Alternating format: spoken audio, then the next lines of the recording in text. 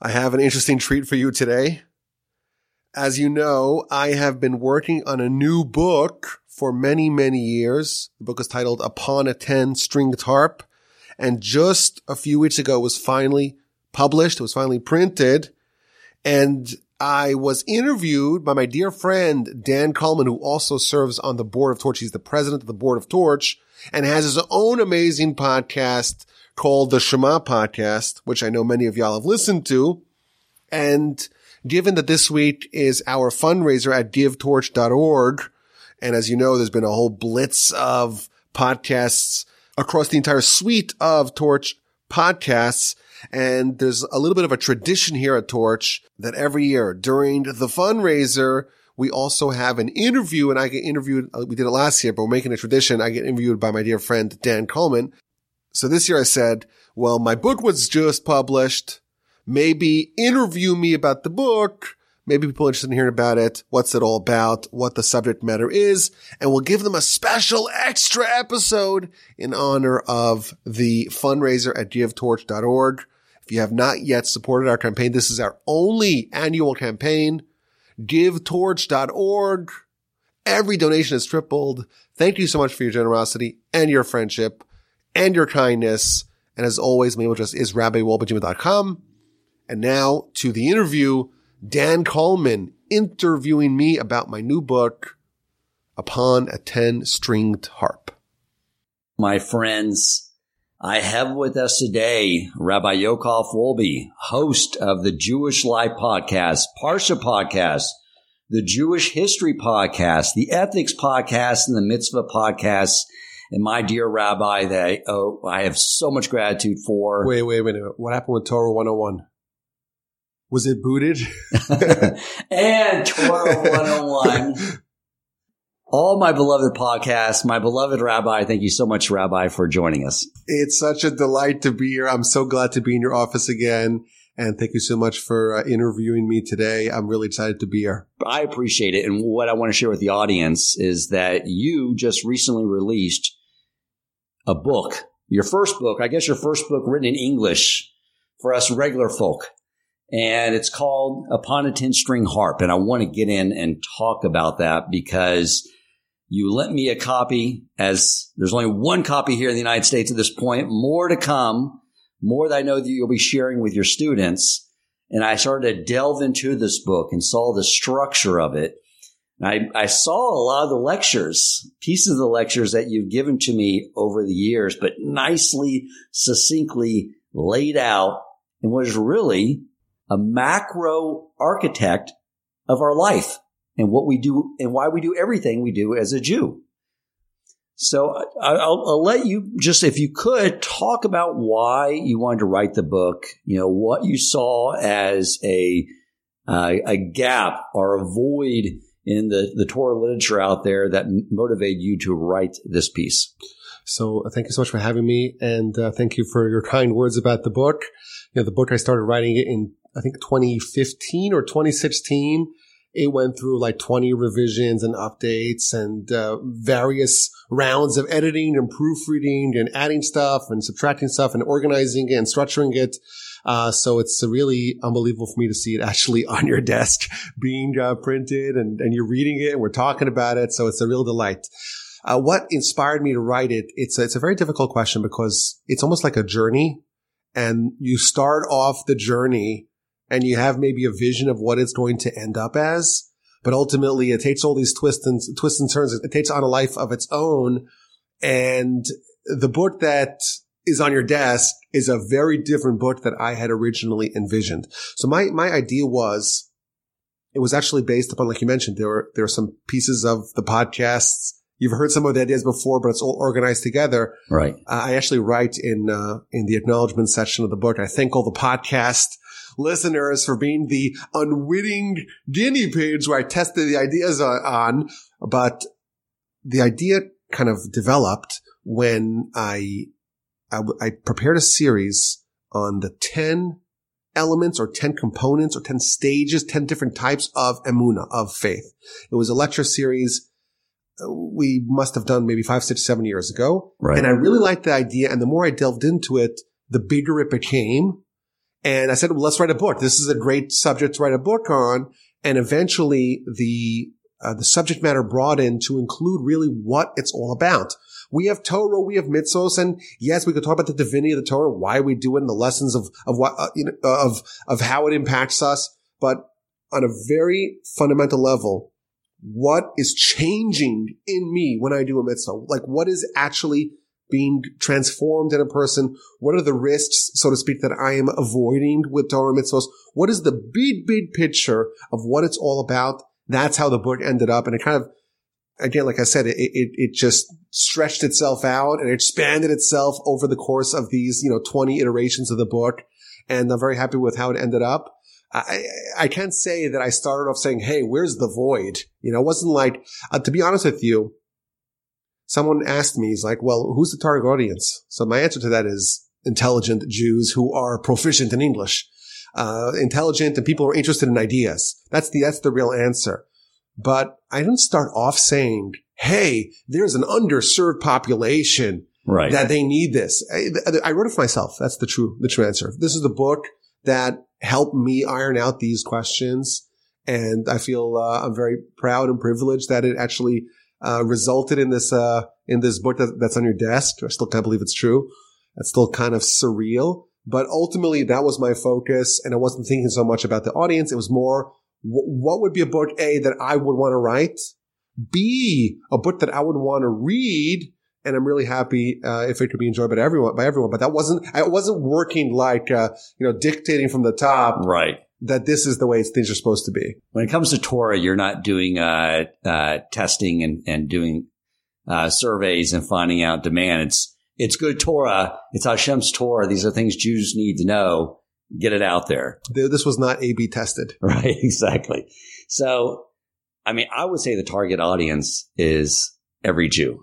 When I was, I've just started reading it, but I've looked over the framework and the chapters and I sort of know the overall structure for it.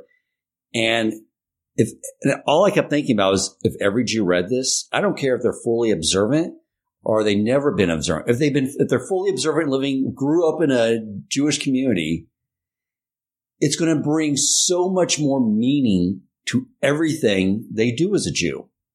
And if they've never been exposed to living a Torah lifestyle, they're going to know the benefit to living a Torah lifestyle. So my hope is that every Jew gets this book and reads this book. Yeah, absolutely. And I even wrote this in the introduction that someone's level of observance and background in Jewish knowledge and practice and observance, the content of this book applies across the board. Because, I went through the yeshiva system and there's little pieces of these ideas that you hear, you pick it up, you kind of pick it up from the environment almost in a yeshiva atmosphere, but to see it all organized in one place, starting with the questions, so to speak, that we begin the book. We begin the book with a series of questions. And over the course of the 33 chapters, the objective is to answer those questions satisfactorily and to build one painting that's just this one continuous narrative, this one flow that arrives at the answer. And then you could zoom out and see the whole picture and see how everything fits in together. That was what the book ended up becoming. And I do agree with you. And maybe I'm patting myself on the back a little too much, but I do agree with you that I think that there will be tremendous benefit for people who want to know what it's all about. If you're growing up observant, you do all the mitzvos. It's a lot of hassle. There's a lot of rules, a lot of details, and the book doesn't get into those questions. I didn't focus on any specific mitzvah or why we do it. It's all about the big picture, and that is you're a human. You got a body and a soul. You're gonna die.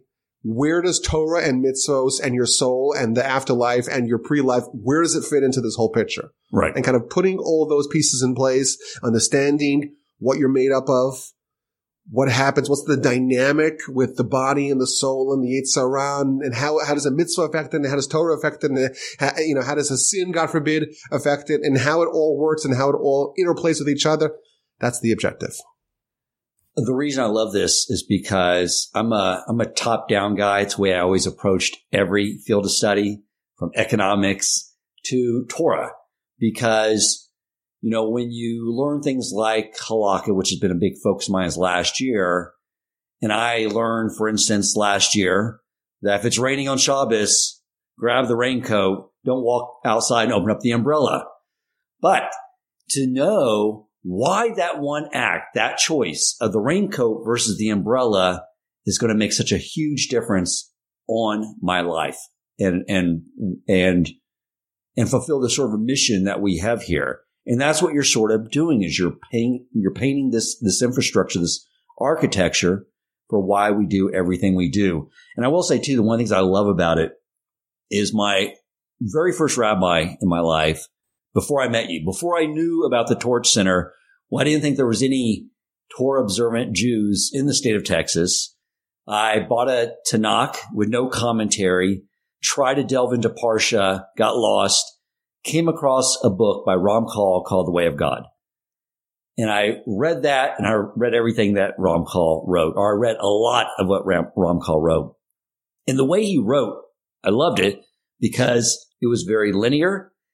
He used just the right amount of words to convey the idea and nothing extra. And he just layered on one idea after another idea so the reader could absorb it. And when I was reading your book, I was like, it's exactly what you're doing. And I love it because there's such deep concepts that you want to convey an idea very clearly. You provide a nice summary in the chapter so the reader knows, digest this, savor it in your mouth and digest it. Now go to the next topic. And you're layering on these ideas, which are so crucial for the reader to really absorb what they're reading. So in the end, they haven't just read your book. They've absorbed these ideas into their daily life. Well, that's, of course, a very high praise. The Ramchal wrote like 150 books, and he passed away before he was 40. So I imagine he didn't have much time to add all those extra words. He had to be very sparing in his use of words. But of course, that's the highest praise I've ever gotten in my life. So thank you so much for that. But that was the objective. The objective is, I even wrote this in the introduction, that I'm not going to, I had to withhold the temptation to add all kinds of extra filler stuff. I cut that all out. They say that many books could just be an essay and many essays could be a tweet. You've heard that line? Right. Yeah. So I didn't do any of that. It wasn't like I had my book and then I added stuff. I had the book and I just cut and cut and cut ruthlessly until you ended up with what you have. And someone asked me, what's the book about? I said, well, if I tell you what the book is about in its entirety, it would take me 85,000 words because that's how many words are in the book, because I tried to cut out anything that was extra. I don't know if I succeeded or how well I succeeded, but I appreciate that. But again, besides for just the precise use of words that I strove for, the ideas are really built upon each other. We start off the book with a series of questions, and it's all based upon teachings in the Talmud and the Midrash. We take like a teaching in the Talmud and we analyze it, ask questions, and try to understand what the essential idea being conveyed there, and use that as a building block for the next idea and the next idea and the next idea until eventually you can see the entire edifice, the entire structure. And again, I don't think I've been praised like this in my entire life. I probably have to delete this from the podcast. It'll just get to my head. But very kind for you to say that, and it means a great deal to me. So when you wrote the book, it's built into 5 main parts. Talk a little bit about those parts and give the listeners sort of an understanding of the framework of where you're going with this book. Okay, so part 1 is almost like a diagnosis. We are here to do mitzvos. Mitzvos help us perfect ourselves, the Midrash says. Well, if we need mitzvos to perfect ourselves, it must mean that we are imperfect. There's something wrong. There's something lacking. There's something flawed about us. So part one, I think it's 7 chapters, is dedicated to trying to diagnose and isolate exactly what it is that's wrong. Where is the flaw? Where does it lie? And what are the potential dangers if we allow this flaw to be unaddressed? If we allow this malady, whatever it is, this flaw that Torah mitzvahs are coming to fix, if we allow it to run amok, what's going to go wrong? That's part 1. Part 1 is almost a diagnosis. Part 2 is dedicated to the solution. So we say that we have Torah, we have mitzvahs to perfect ourselves. We know in part 1 why we need to perfect ourselves. Part 2 is, okay, how exactly are Torah and mitzvos a tailored solution? How do they, so to speak, interact with the problem, so to speak, that is presented in part one. So I like to think of this as, you have a physician. Someone goes to visit a physician. Right. And they have a problem. They have an ailment. So the physician says, well, you have this and this illness, something-itis, never heard of it. And here's the fancy, long, unpronounceable medication that you need. Take this prescription and go to the pharmacy and you'll be healed. So one patient takes the prescription, goes to the pharmacy and takes the medicine and is healed. And then there's the second kind of patient. They call him in Israel the nudnik. Says, wait a minute, physician, doc, tell me exactly what is the problem. Explain this illness to me. Explain the diagnosis. Don't just give me a fancy name of a word that I never heard of. I want to understand exactly how it's interacting with me, what the threat is, where does it lie, etc. And then, here's the prescription. Tell me, how is the prescription going to be interacting with the disease? Where else is it going to affect me? How is it going to change me? What exactly is the mechanism, so to speak, of this remedy? This book is working for principle that Torah and mitzvahs are there to fix our flaws. Some people say, you know what, I'll just do Torah and mitzvahs and my flaws will be fixed. If that is your attitude, God bless you. You don't need this book. If you're like patient number 2 and you say, wait a minute, I'm flawed. Where's the flaw? What exactly is the flaw? Where does it lie? What are the risks? Explain to me the disease. That's part 1. Explain to me how the remedy works out and how it addresses the flaw. That's part 2. Part 3 is almost like, it's probably the most practical part of the book, because most of it, like you said, is just the architecture to understand the concept, the construct, so to speak, of how Torah and mitzvahs work and interrelate with a person. Part 3 is the most active part, I would say the most practical part of the book, where we talk about, okay, now that we understand a little bit of how this works, essentially part 3 is taking a teaching in the Talmud. It's just 2 lines in the Talmud, and it's like 5 or 6 chapters in the book to understand exactly, like kind of, it's the actualization, so to speak, of what we find out in part 2. Part 4 looks at the giants of yore. We're proposing an understanding of what Torah and mitzvahs are, and on the highest level possible, the 50,000 foot view.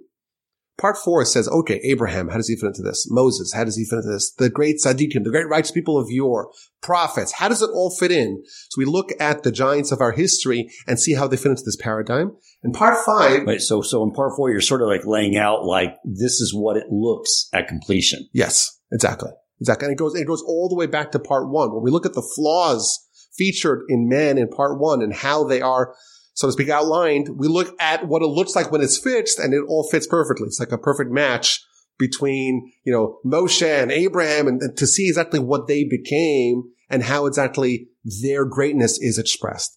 Part 5 talks about the afterlife.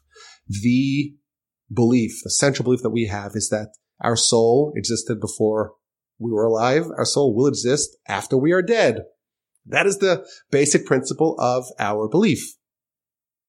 Okay, what happens to us after we die? So incidentally, I'll tell you, I did do a recent podcast on Torah 101, the podcast channel you forgot. Torah 101, I did a podcast this week, what happens after you die? But the big picture, the basic idea is after you die, well, it depends. If you're really righteous, you end up in a really, really good place. If you're really wicked, it's not as good. Right? That we know. But the book is based upon the idea that mitzvos and Torah, that's the best thing you could do to stockpile reward and merit for the next word, for the afterlife. So what happens after you die, and specifically Olam Haba, which is the ultimate goal.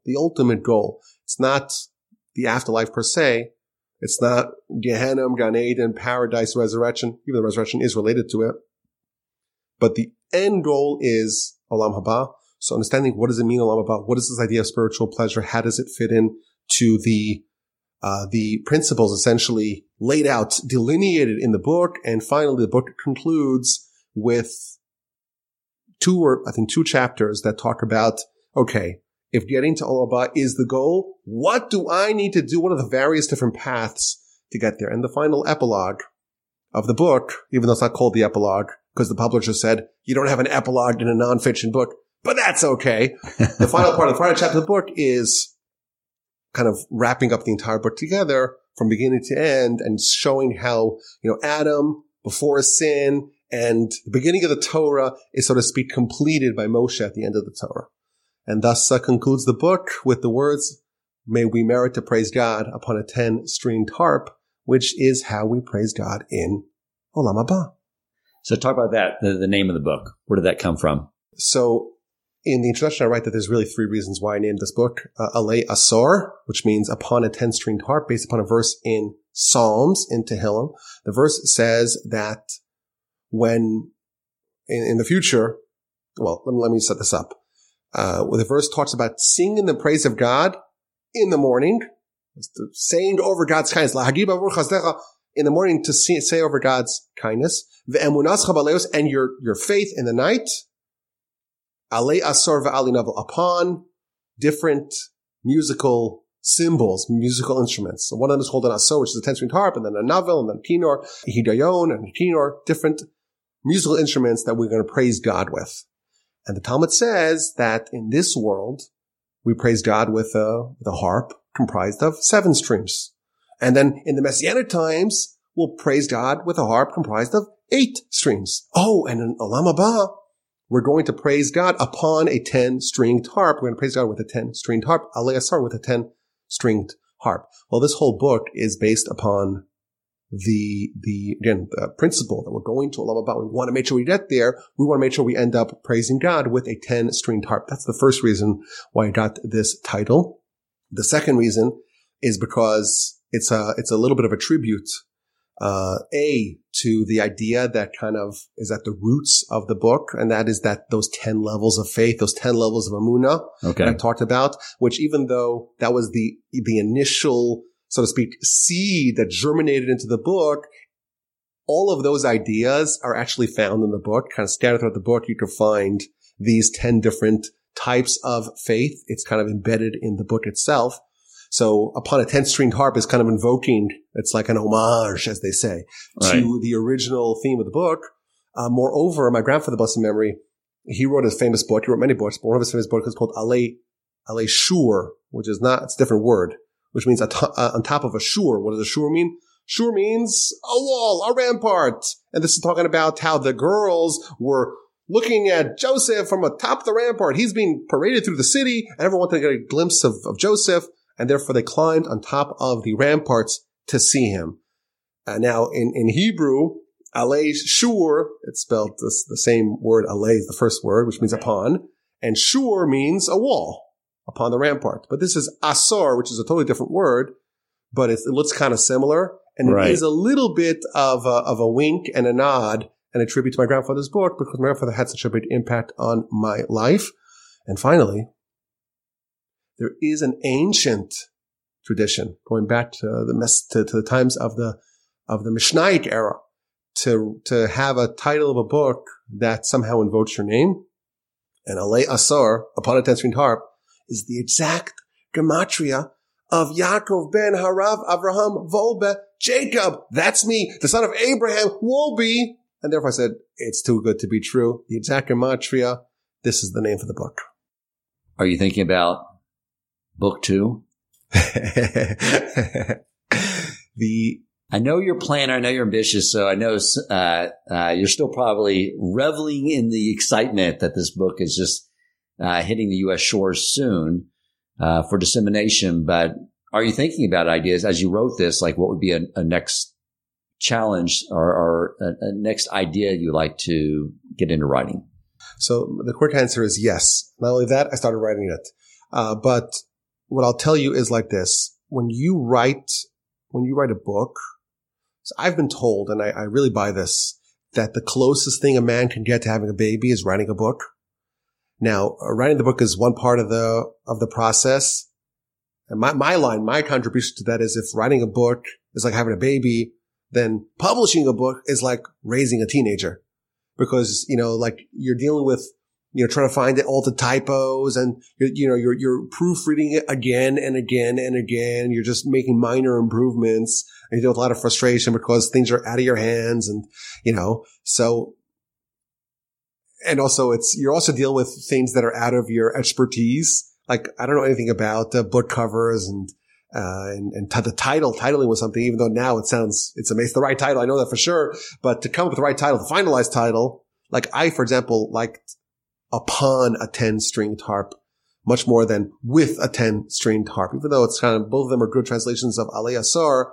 I felt like Upon a 10-stringed harp had a little bit more gravitas to it. So I switched the title kind of, at the end of production. But, you learn a lot about how this is done. Publishing for like a Torah audience or a Jewish audience, it's such a small little niche that it's not really a moneymaker. I even had to get donations to people to cover the expenses of just publishing the book. So I'm not thinking about you said basking, the reveling in the glory. I'm not really thinking about it. I almost felt, and this may sound strange, but I felt like I had no choice but to write the book. It was almost like I was compelled to do something that was just a terrible idea, but I was compelled to do it. And you don't even understand why why am I doing this? Honor, it's not going to give me so much honor. Prestige, I don't think so. I'm not going to make a lot of money off it if I make anything off it. It's a ton of work. Right. Why do you do it? I could just make a podcast and it'll get a pretty decent audience, I think, I hope. So why do it? It's almost like I had no choice. I had no choice. I felt that this was burning in me, and there was no way for me to ever be satisfied about this unless I wrote it. Right. Now, my new book. Am I breaking news here? Are we yes, breaking news? Breaking news. The new book is a very different structure. This book, it's not a collection of isolated ideas. There's almost no isolated. There's a few ideas maybe that popped up that I put in the footnotes, but it's not an isolated ideas. It's not like, oh, these ideas are just nice ideas. Let's put them all on a book. It's one idea. It's one process. It's like you said, one architecture, one framework. And there is a continuity from chapter 1 to chapter 33. My next book is not going to be like that. It's going to be, every chapter is going to be discrete, even though the big picture is going to be one general theme, but please God, with the help of the Almighty, if I write this, please God. But that kind of book, I think, is a lot easier to write, because every chapter is kind of self-contained, siloed off by itself, as long as part of the same general theme. It's connected. But this here, chapter 1, chapter 2, I'm building ideas here one after another, trying to arrive at the goal of understanding really the big picture of Torah, mitzvos, the soul, the body, the Yetzer Hara, how they all interrelate, what are the mechanisms, what are the interrelationships, how do they interface with each other, and how there's the ripple effect of you making choices and how it affects every other part of this very, very complex and integrated system. Wonderful. So how is someone going to go about getting a hold of this book? Someone listening. So we used a publisher in Israel, out of Israel, called Mosaica Press. They were wonderful publishing house, and the book is already for sale in Israel. However, my dad told me he went to every store and they're already sold out. So that's a problem. Wow. Maybe I was a little bit maybe too diffident about the books that, how many books to print. I'm like, who's going to want to buy it? Who's going to want to buy it? I printed as very relatively few copies. And as a result of that, I've heard it's sold out in Israel. But, January 23rd, the publisher told me they put it on a boat and now it's on the way to the United States. Like I said, I have one copy, but besides for that, I don't have any copies. But I will tell you, the Torch Center, we bought 400 copies of the book. And, as you know, today we're having a fundraiser at givetorch.org. And every donor of more than $500 or more is going to get a free signed copy. I'm going to sit down once all the books arrive and I'm going to sign them and inscribe them until my arm feels totally numb. And I'm going to send a free copy to everyone who gives $500 or more. This is an organization that people anyhow want to support. Right. So I feel like this gives them a nice little nudge to get over the hump, and to give a nice and generous contribution. It's going to be for sale in the United States. We're using a distributor called the Feldheim Distributors. They are one of the biggest Jewish book distributors. Yeah. It's available in all the Jewish bookstores. It's also available online upon a 10-string tarp. If it's out of stock, if it's sold out, it's my fault because I printed too few of them. But I kind of like that in a weird way, that it has a certain air of exclusivity. Right. I like it, but we hope to have some books. So if someone wants to buy a book, first of all, thank you. How flattering is that for me to know that someone wants to buy the book? But send me an email, rebel@gmail.com. Should be able to have one available. We can ship it to you. But ideally, my ideal plan is that the people who love what we do, who listen to our podcast and study from us and want to contribute, just need a little nudge, a little encouragement to make a nice donation. Right now at givetorch.org, every donation over $500 will get a free signed copy. Maybe we'll give a copy as well for people who give a lower. I'm not promising anything, but definitely if it's over $500, we're going to send you a free signed copy. I'm going to sign it, even though I really want my wife to kind of fill it in for me. Just pretend that she's me because my arm's hurting. But I'm going to sign it. And again, thank you to everyone who's listening, who wants to support the great work of Torch at givetorch.org and wants to engage with more of what we do. It's just such an honor. It's an amazing feeling to me to know that there are people who want to spend time listening to me talk. I take my kids to listen to me. And then somehow in the podcast, people want to listen. It's really gratifying. And frankly, it's sometimes mystifying and certainly humbling, to know that people want to listen and enjoy and want to partake in what we do and want to contribute towards it. givetorch.org. And again, the book is called Alei Asar, Upon a 10-Stringed Harp. And I can't believe it's actually written. It's kind of surreal to hold it. It really was a strange feeling when it arrived in the mail because, the publisher, they ship it all in boxes in a ship. Right. And they sent me one copy via airmail. I couldn't believe it. I'm like, wow, they really came out stunning. It really is great. And I don't think there's any typos. I haven't found any. I've looked. I haven't found any. So that makes me really happy because if we're going to do it, you want to make sure you do it right. You can't really edit it in post like we do in the podcast. Right. Well, I'm very excited to finish reading the book. I mean, just looking over it, I see those lectures and pieces over the years I've heard from you, and to have it all organized. I can assure the listeners that this is a book that will have a very meaningful impact on their life. Well, provided that they read it. Now, I want to warn everyone. I don't want to be under false pretenses here. I don't think it's the easiest book to read. It's not like someone told me when I gave an early manuscript to someone, it's like, this is not the kind of book you kick back your feet on the couch and you just read with half an eye, while munching on something. This is a real book you got to study. So I don't want people to think that this is like a nice Malcolm Gladwell where I'm going to tell you nice stories. This is a book you got to work. We're working through real big questions together.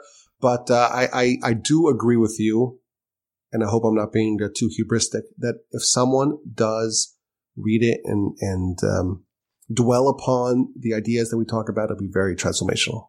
And I will remind the listener that the way you structured it was you really did take one concept at a time, really explained it well. You write a nice summary. The reader can, close the book, contemplate that one idea, absorb it, and go to the next one. And the way you structure it, you are taking very lofty concepts and giving it to us in a way that we can internalize it. So I appreciate that. Well, thank you. And I appreciate everything you've done for Torch. I've been listening to your podcast from the very early days. I think I've been learning from you now for 10 years now? Something like that. Very close. About to reach my 10-year anniversary here at Torch. Yeah. in April. So it's, and beyond just absorbing all your podcasts, but the level of responsiveness to all my questions, especially early on. Last night I was having a scotch and a cigar, and I remember like 7 years ago, as I was just learning kosher from you, you told me that we don't eat bugs. Our deal is we don't eat bugs. We don't eat them. They won't eat us when we die. Remember that? You told me that. And I was like, okay, no bugs. And I got a nice bottle of scotch, and I was sitting on the back patio. I cut my cigar, lit it up, and I looked at my scotch, and there was a bug in it. I don't know if you remember this, but I remember I texted you, one of my 911 texts. Rabbi, there's a bug in here. Do I throw it out? The ice is melting. Time-sensitive situation. Please help. And you immediately responded back, just take the bug out, throw it out, enjoy the scotch. But that is what Rabbi Wolbe did for me, like nonstop and for so many people. And that's what all the rabbis at Torch do. So please definitely support this organization as we do our one-time-a-year fundraiser to keep the lights on for another year. What's the website again, Dan? You tell me. GiveTorch.org.